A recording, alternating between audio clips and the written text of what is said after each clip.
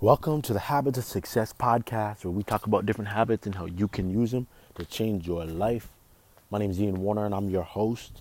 And today, we're going to be talking about repetitions and why you need to lean into them.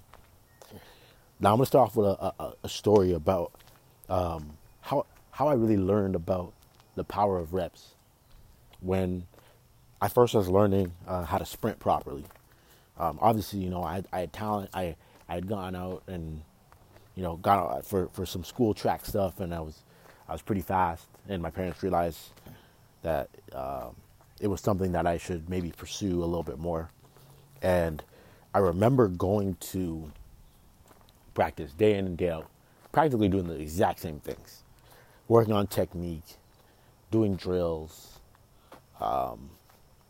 and honestly, like it was something that would easily get boring for most people, to be honest. Like, I think that's one of the hardest things about being good at something. And I always tell the story of Kobe Bryant and how someone had the opportunity to go watch him train, and they were just so disappointed because he just did the same basic stuff over and over again. And they went to him after, and they were like, "Yo, where's the razzle dazzle? Like, you're just doing basic stuff." And his response was, "All there is the basics." And like now I understand that I'm older, but when you're a little kid, you don't really get that. So, like doing the fundamental stuff, like just working on that, getting the fundamentals locked in. That's what I was doing at this point. But I remember something as I got older. I would go to meets, and I needed to change different things, and I was working on that. And every single day, I'm going to practice. I'm working on these things, and I would say, my kinesthetic awareness is pretty good in the sense that, like, I can watch something and make that change pretty quickly. Problem is, again, what you do when the pressure's off and what you do when the pressure's off are two different things, and I think it's a matter of reps and habits. So I can do and I can look good, I can get it all down when I was in practice. But then you go to a meet and you're actually running against people, and what happens? You go back to what you're most used to. You go back to what you've practiced the most. And this is always just so profound to me because it was the perfect way to know and see when you've actually locked in a new habit. Because if you could go to a meet, because when you go to a meet, the thing about it is that you don't really have time to think about, like, I'm running the 100-meter dash. There's no time in the race to think about, oh, I'm making these changes. I'm working on these new things.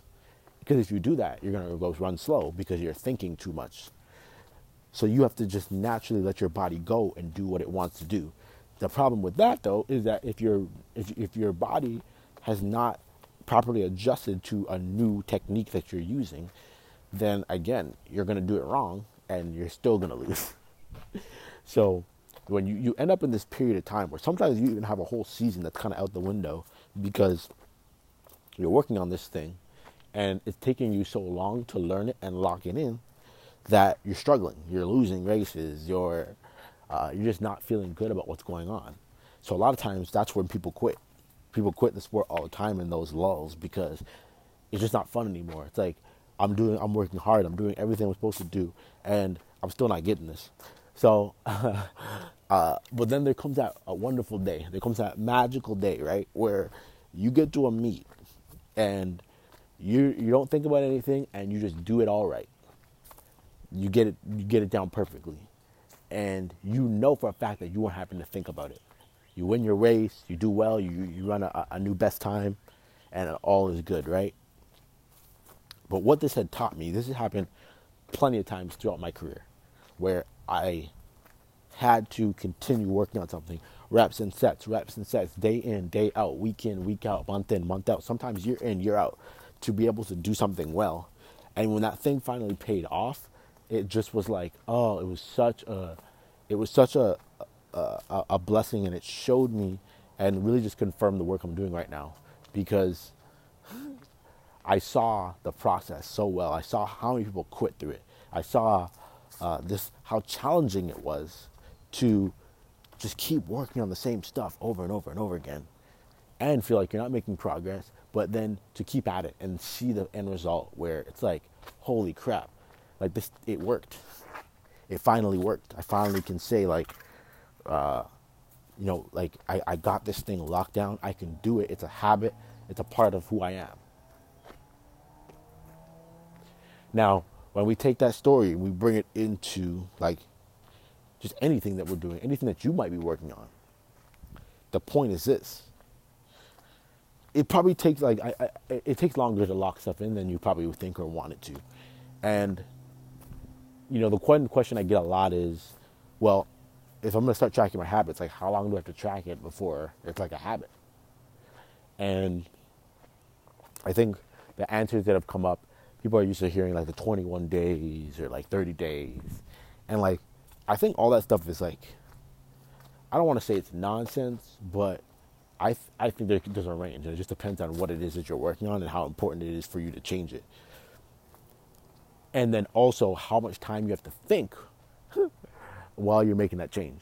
So things that are just need to be automatic, like it just needs to be a reflex. Those habits take the longest to change. It's going to be easily over 3 months of doing things a new way, because you're going to go back to your instincts. So you think about something that's really relevant right now, like police reform, right? You think about a cop who's been on the job for 15 years, and you're trying to get them to change a technique or change the way they do something.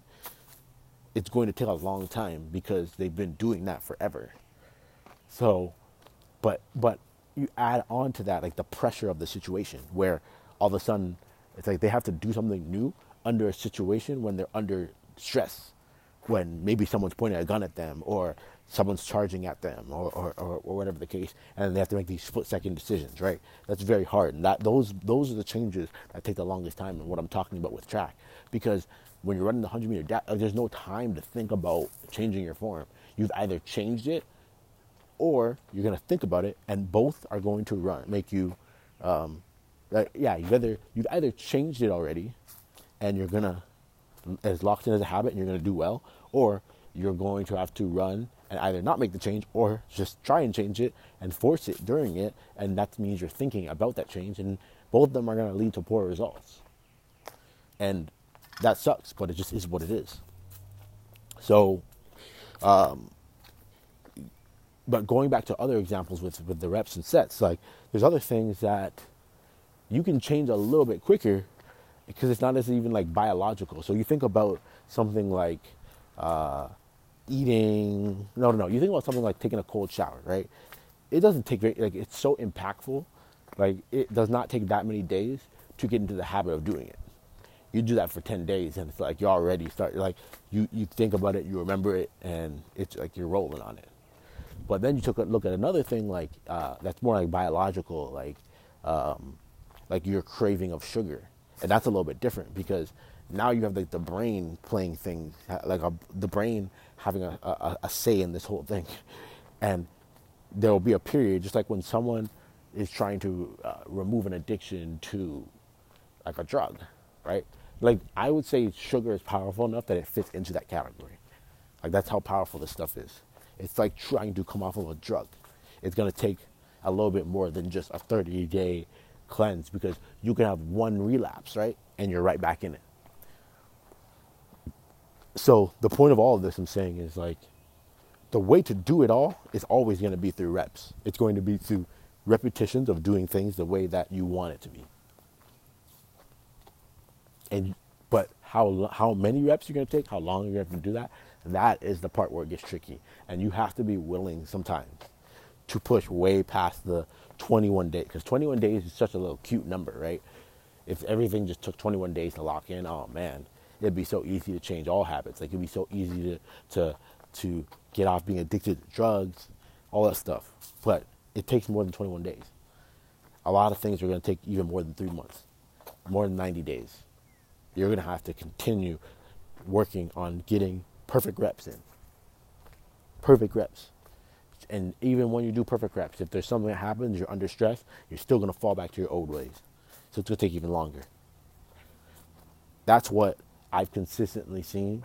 But I can say the putting in the reps are always worth it. It's always worth it. So if you have if